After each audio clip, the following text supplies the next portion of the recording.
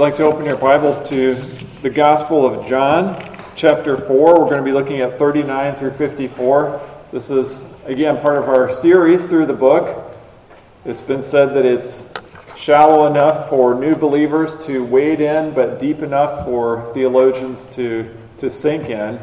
But we don't want to miss the simplicity of the overall theme and message, and that's why it's called just that simple. Believing in Jesus equals life. So this morning we're continuing that series, looking at John 4, 39 through 54. On page 889. And this will close out chapter 4 this morning. Go ahead and pray. Heavenly Father, as we come to your word this morning, we ask for the illuminating power of your Holy Spirit. We freely and joyfully confess that this is the inerrant word of God, God-breathed. These are your words to us, your revelation, everything we need to know. Not everything there is to know, but everything we need to know about you. So, Father, this morning we ask that you would open our eyes, help us to see what's here and how to apply it in our lives. Pray this in Jesus' name. Amen. Jeff was 6, and he had a classmate that lived down the block named Steve. And Steve got a new bike. And Jeff liked it a lot because it was a dirt bike. It had knobby tires and a black seat. And it had foam grips on the handlebars. And Jeff's bike was just a regular red bike. So he asked his mom if Steve could come over. And although they weren't friends, his mom said, sure, okay. So he invited Steve over to ride bikes. And soon after Steve got there, Jeff said, hey, can we switch bikes? Can we trade? And Steve said, okay. And so for the next hour, Jeff rode Steve's bike around. The next day at school, Jeff ignored Steve, as did most of the other kids. Steve was not very well liked at school.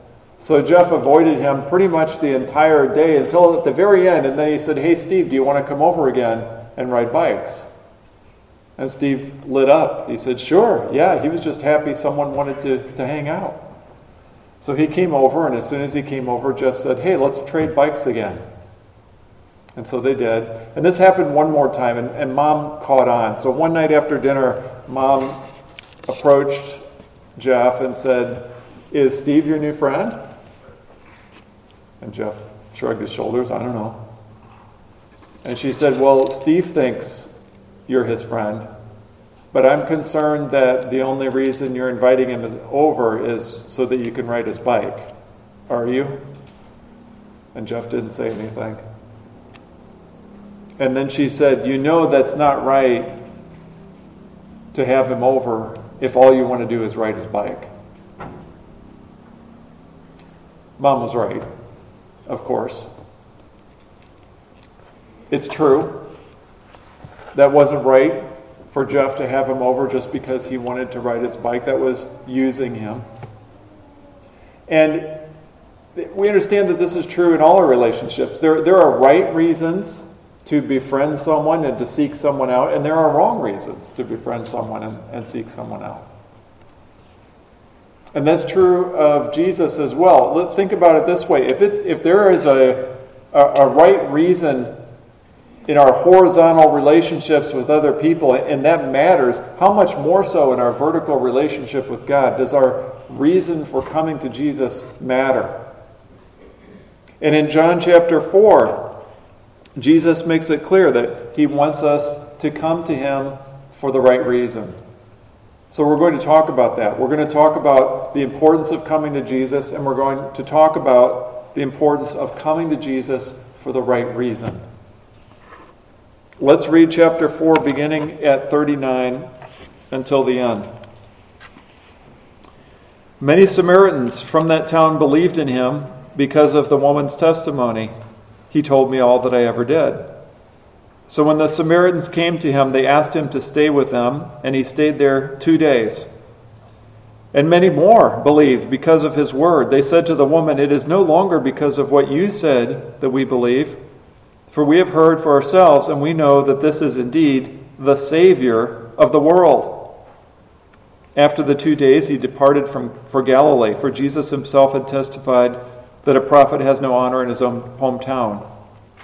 So when he came to Galilee, the Galileans welcomed him, having seen all that he had done in Jerusalem at the feast, for they too had gone to the feast.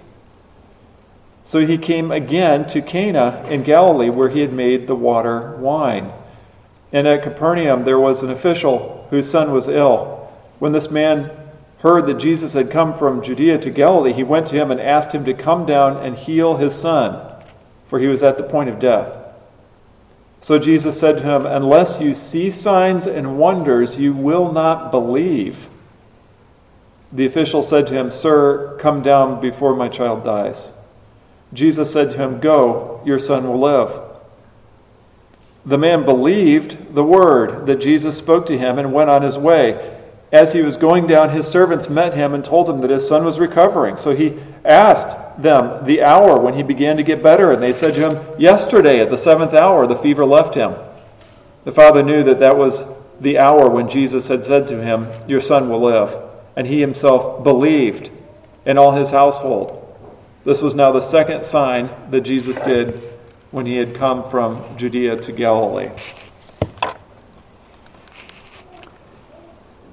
Verse 39 says, "Many Samaritans from the town believed in him because of the woman's testimony. He told me all that I ever did." The woman's testimony was summarized by that statement, "He told me all that I ever did." And last week we saw that this functioned as a preview to the townspeople to get their attention. Her testimony was that she had found the Christ, and she testified to his supernatural knowledge of her life. In other words, she told her story. She went to the townspeople and she told her story of what he said and how she came to faith in this person who she believed was the Christ. She didn't have to be Nicodemus. She didn't have to be a Pharisee. She didn't have to be a well-learned scribe in Jerusalem. She simply had to tell her story. Likewise, we don't have to be a professional evangelist or a New Testament scholar or a seminary professor in order to tell our story and for God to use that story to draw others to himself.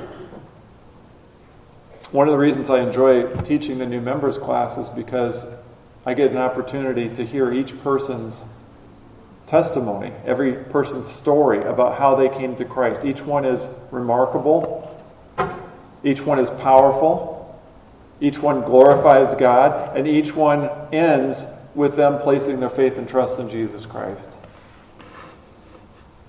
Let's never underestimate the power of our own story or our own testimony. God can and does use that to bring others to Christ. In verses 35 through 38, Jesus taught about a spiritual harvest. We talked about that last week and how it was now. It was immediate. Here we see evidence of that spiritual harvest. People were ready to believe. Their hearts had been prepared. They've been prepared by the Old Testament prophets. They've been prepared by other teachers. They've been prepared by John the Baptist. Now they're ready. They want to hear from God. So they asked Jesus to stay so they could sit under his teaching, and he stayed for 2 days. If only we could go back and get a transcript of what Jesus taught for those 2 days. But we don't. But even though we don't have a transcript, I think we can safely conclude that he taught about himself and about the gospel and about the kingdom of God. I think we can also conclude that he explained the scriptures to them. We see him doing that with other people whenever he taught. He explained the scriptures. And as a result, it said many more believed because of his word. Some had believed because of the woman's testimony. Now many more believed because of the teaching from Jesus for 2 days.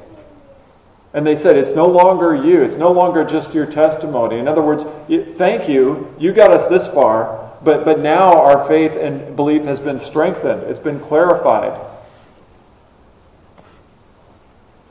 Every time we read God's word, every time we hear it proclaimed, every time we get taught from the word of God, our faith is strengthened, it's clarified, it's brought into focus. It's filled out. It's been said that it takes a whole Bible to make a whole Christian. We need all of God's word if we're going to live rightly before Him. It contains everything we need to know about who He is, about who we are, what's right, what's wrong, what's pleasing to God, what's displeasing to God. And both are equally important. In fact, look at this confession by the people that believed. Indeed, the Savior of the world. This reflects advanced knowledge of who Jesus was. He wasn't just a Jewish Messiah. They understand at this point that He is the Savior of the world. Jew, Gentile, doesn't matter. Everybody who puts their faith and trust in Him, He's their Savior. Verses 43 and 45 are transitional verses. They record Jesus' movements. He was in Samaria, remember, which is in between Judea and Jerusalem down to the south and Galilee up to the north. So he was kind of in between, and now he's headed up north. And then we have this parenthetical statement about a prophet having no honor in his hometown. That's a proverb or a well-known saying, and Jesus quoted that in reference to Nazareth. The wording is somewhat difficult, but what John's telling us is that he left Samaria and he departed for Galilee, but he's not going to Nazareth. Instead, he's going to a different part of Galilee. And we're told in verse 46, it's Cana, where he performed the sign of turning water to wine. So when he arrived in Galilee, the Galileans, for the most part, welcomed and received him because many had seen Jesus in Jerusalem performing the signs at the feast, the Passover and then the Feast of Unleavened Bread, which was the 7-day period after that. They saw him performing signs in Jerusalem. Later on, when he's talking to, or earlier, when he's talking to Nicodemus, Nicodemus says, the signs, plural, that you do. So he did multiple signs in Jerusalem, for they too had gone to the feast. Now that's a detail that John includes. Let's just tuck that away for a minute, put a pin in that. We'll come back to it. Verse 46, he arrives in Cana, where he had made water to wine at the wedding in chapter 2. But then we're immediately told there was an official whose son was ill in Capernaum. Now, Capernaum was about 16 miles to northeast from Cana. It was a little bit of it was a relatively long distance back then. Remember, no vehicles. This was on foot, or if you were extremely wealthy, by horseback or something like that, or chariot.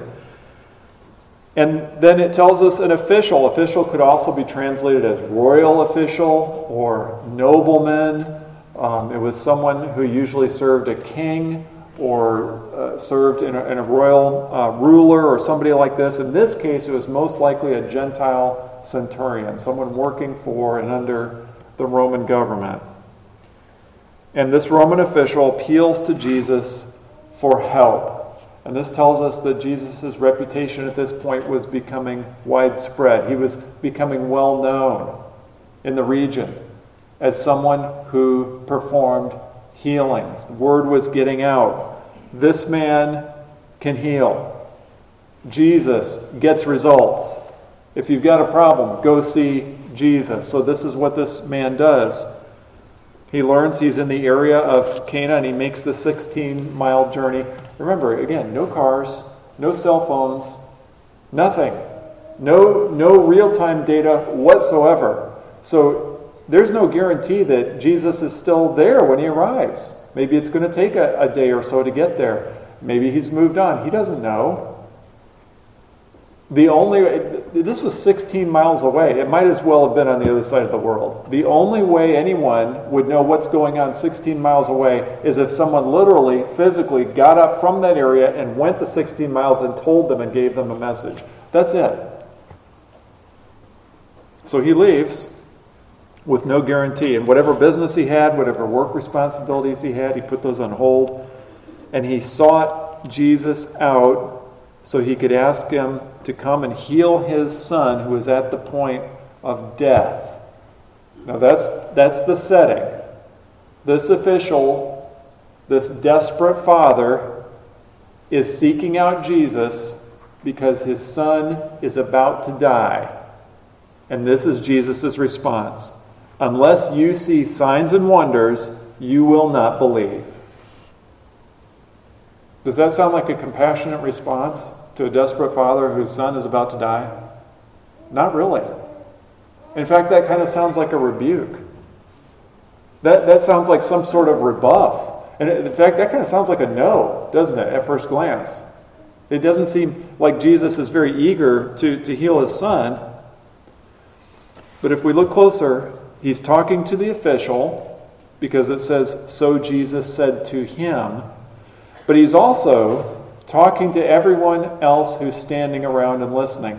If you've got an ESV, you've got a footnote on that you. It's plural. Okay? He's talking to everybody. You all, the plural you. So everybody that's standing around he's talking to, and he's talking specifically to the official. So he's talking to both. On the one hand, he's talking to the official. This is the desperate father. A desperate father who's willing to go anywhere, do anything, see anybody, do whatever it takes, and he comes before Jesus. And Jesus is telling him, why are you here? Why is it that you are seeking me? What's the reason you're seeking me? Is this some kind of frantic, last-ditch effort? Have you tried everything else and nothing worked?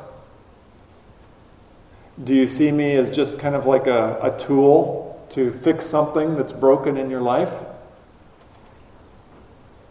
What is the reason you are seeking me? He's telling the official, you need to come for the right reason. You need to come to me for me in faith. Jesus knows the hearts of all people. Remember, that's one of the things that John told us at the end of chapter 2. Jesus knows what's in a man. He knows what's in this man. He knows that he needed to be drawn out, to be challenged. And so that's what he was saying to the official. Let's see if the official changes his approach to Jesus. On the other hand, we have gathered around Jesus all the bystanders, the crowd in Cana. That's why the you is plural. Now, where is he again? Cana. And what did he do the last time he was in Cana? Pretty miraculous sign. Changed stone water jars into wine. He performed a sign. He performed a wonder. What might the people be expecting from Jesus now that he's back? Another sign. More wonders. Hey, Jesus, do the thing. You know, that thing where you changed the water last time. Do something else. Come on, show us something. What have you got? In fact, verse 46 John goes out of his way to remind the reader what happened in Cana the last time Jesus visited. Did you see that? And it's only been one page turn. Have we forgotten what happened in Cana? No, most readers wouldn't have forgotten either. But he goes out of his way to mention the fact that he performed that miraculous sign the last time he was there. And he also intentionally mentions that the people had seen what he had done. Remember when I said tuck that away? Put a pin in it? Here it is. All these details that John is including into this account, they're there for a reason. They're there to show us that the crowd that had gathered around Jesus had seen the sign of the water to wine. They'd seen the signs in Jerusalem. They were there at the feast. Their impression of Jesus was this guy who did signs, and now they're expecting the same thing. So to them, Jesus is saying, no, I'm not going to give you a sign. The rebuke to them is no show here today. If you think I came, or if you think I came to do a sign for you, then you can just go home. I'm not going to do that. You've come for the wrong reasons. You're seeking me out for the wrong reasons. So Jesus addressed the official and the bystanders. He's testing the official's faith, and he's rebuking the bystanders that are coming for the wrong reason. Well, here's his second chance. Verse 49, he repeats his request, "Sir, come down before my child dies." Now, it should be obvious that the official isn't looking to Jesus for entertainment value. He's not there to have Jesus show him a sign, to be wowed. That's not why he's there. But at the first time, it did seem like he was there for utilitarian reasons. I've heard you can heal people, Jesus. I've got a sick son that needs healing. You come and do that. I want you to do that here for me. But if we look closely, the official adjusted his request. There's a subtle nuance, and it may not seem like much, but when we remember that every single word in the New Testament, in the entire Bible, is breathed out by God, every individual specific word, then it's a little easier to see this change. In the first request, he asked him to come down and heal his son. In the second request, he simply asks for Jesus to come before his child dies. He's no longer asking for a healing. The second time, he's only asking for Jesus to come. In faith, his Father's concern is that he simply come. Whether he heal or not heal, that's up to Jesus. He just wants him to come. He's seeking Jesus for Jesus. That's the right reason. He's no longer seeking Jesus simply as a gifted healer for utilitarian reasons, but as a Savior, as a Lord. He's seeking him to come and bring whatever he sees fit. Jesus, recognizing this shift in the request, says to him, "Go, your son will live." And the man believed the word that Jesus spoke and went on his way. That's the kind of faith that Jesus is looking for. Someone who comes to Jesus in faith, seeking him for the right reason, and then believing his word. That's what he's looking for. And that's what he got in the official. But for those in Cana who were standing around expecting a show, they were disappointed. No signs here today. Jesus is not in the business of producing miracles on demand. He's not looking for people who will only believe in him if he does what they ask in their timing, according to their rules. Then the final verses, 51 through 53, these show how the official discovered the timing of his son's healing. He's returning. His servants met him, told him the good news, and he asks, what time did he start to recover? Now that tells us he already suspects it's exactly when Jesus said the word. And of course that's confirmed. And he believed in all his household. He believed. Now he'd already believed that Jesus had the power to heal. Now he's believing again. What's going on there? His faith was strengthened. It was clarified.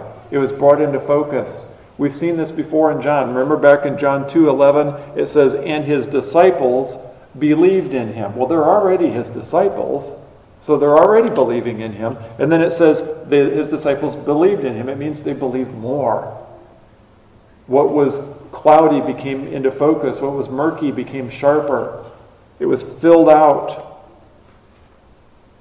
And all his household.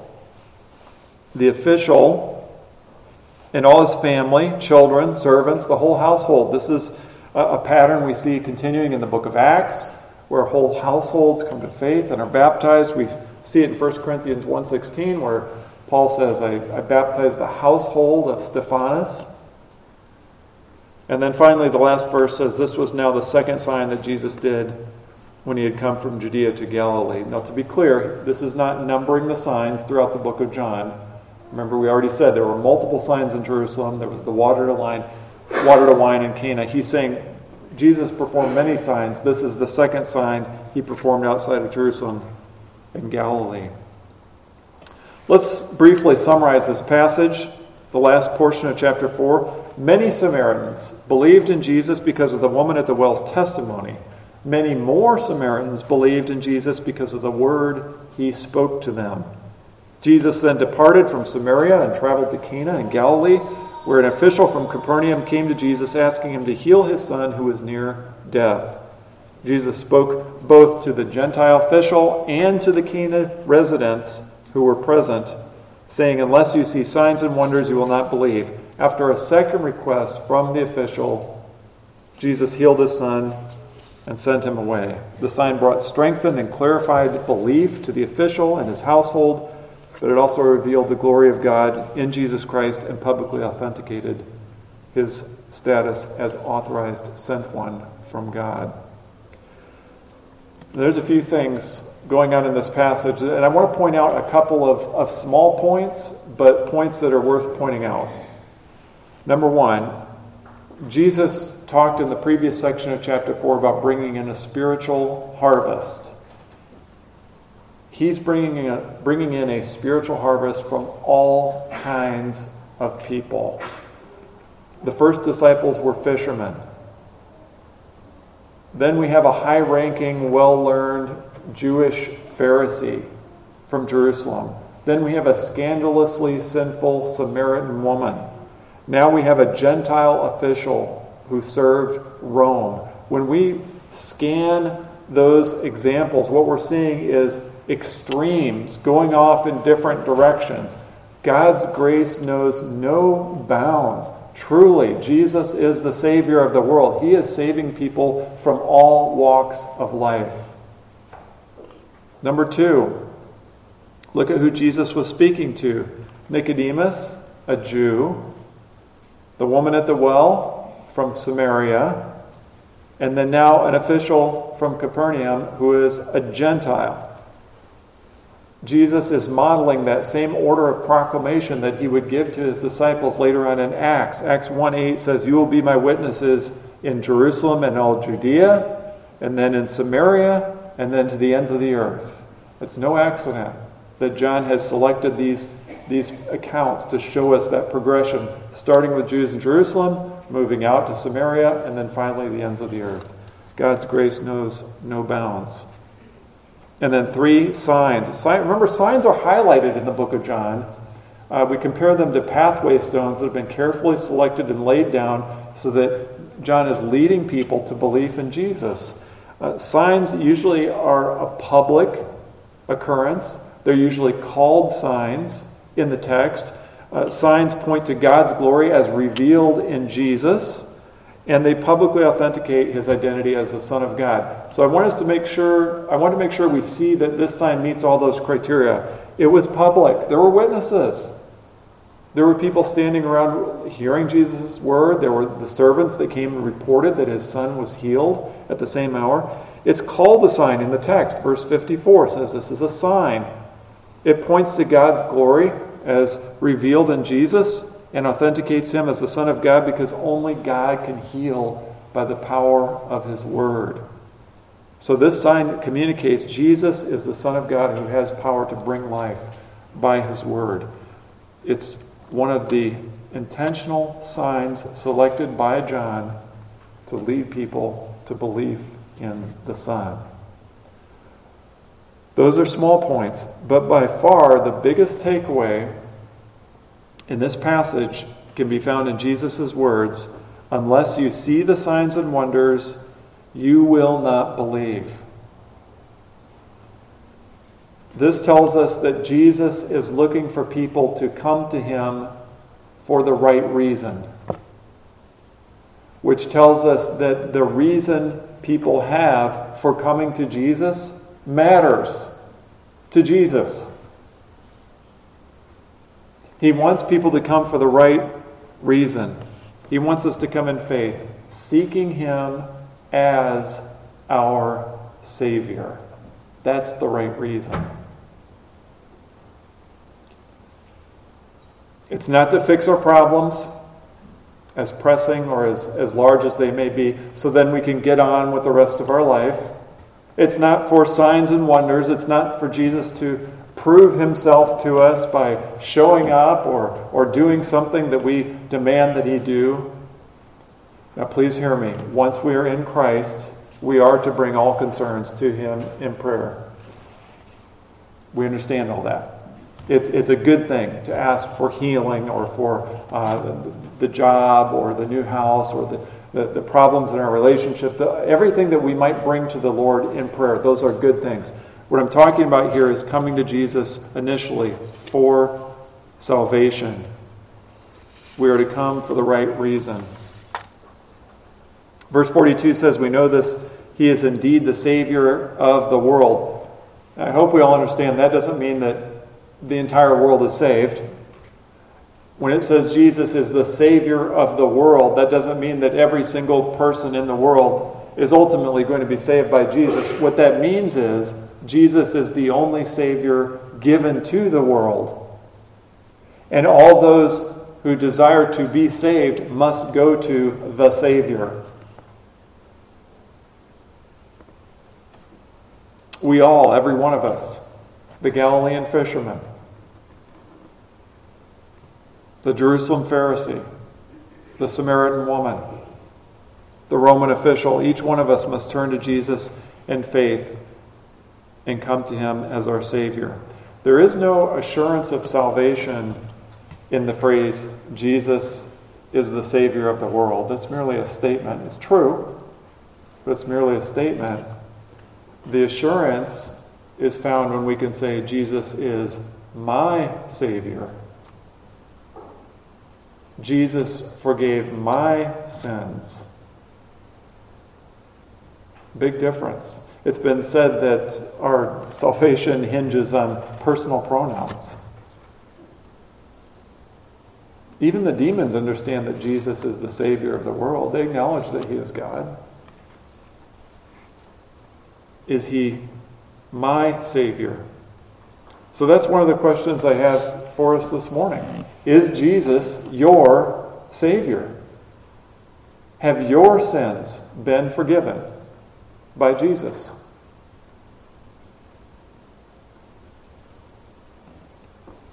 Now, while it's true that Jesus demands that we come to him for the right reason, I don't want anyone to think that we have to come to him with a right record. It's true. We see this in the passage. He wants us to come in faith. He wants us to come to him as Savior, as Lord. But that doesn't mean we have to have a right record. And here's what I mean by that. I don't want you to ever think that because of something you've done or something you've left undone or something you are currently doing, that Jesus is not going to receive you or that you're beyond forgiveness. I don't want anyone to think that their sin is so dark and so polluted that the blood of Jesus Christ cannot cover it. For example, the Nashville shooter this past week. Had that person survived, and had they turned to Jesus in faith, I hope we all realize they would have been received by Christ. Their sins would have been forgiven. They would have been welcomed into the kingdom of God. And they would have been standing shoulder to shoulder with us in eternity. There still would have been consequences, of course. Those don't go away. But the person's soul would have been saved. Imagine the worst criminal you can think of, serial killer, crimes against children, whatever you want, whatever it is, no one is beyond saving. No one needs to have a good enough record to come to Christ. Because when we come to Christ, he gives us his record. That's at the heart of this great exchange of coming to faith in Christ. The record of Christ, the perfect righteousness of Christ, gets credited to us. So that when God looks at us, he doesn't see whatever it is we've done. He sees the record of Christ.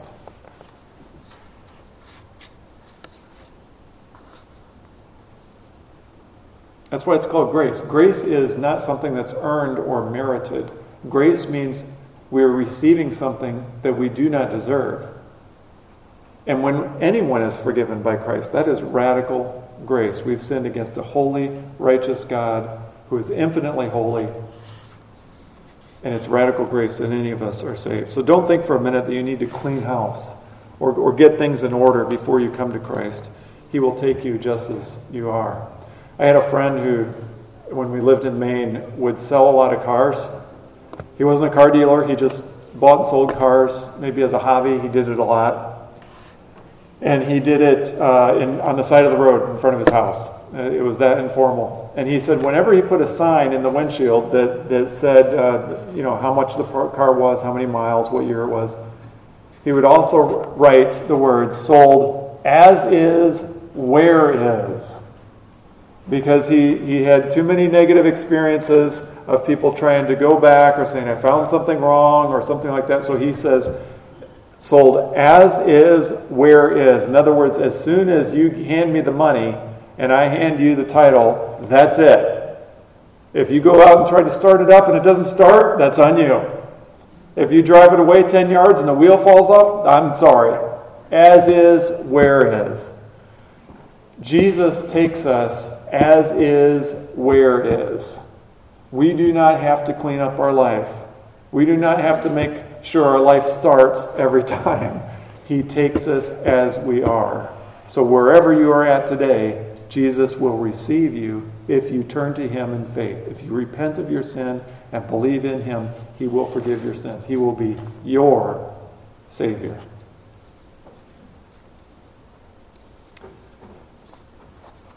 Somebody might be thinking this morning, well, that's great, but I'm in Christ, so I'm not coming to Him. So I guess this whole sermon really wasn't for me.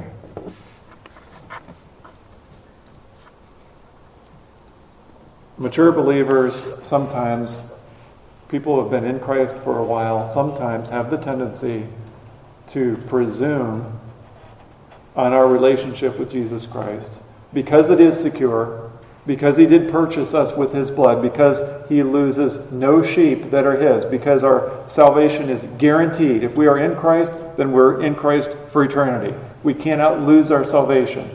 And because of that, there's a tendency to start to presume on our relationship with Jesus.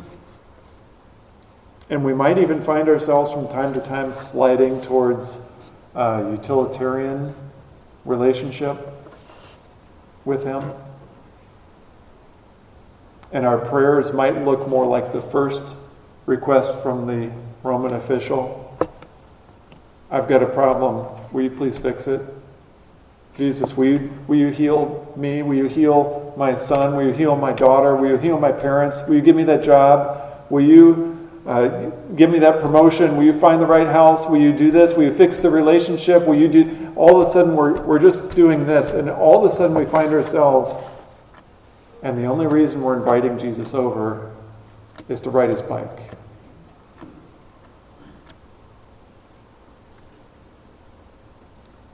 Yes, we are to bring Jesus our requests. We shouldn't limit that. We should not ever say we're not going to bring all those requests. But that's not the only thing we bring to our Savior.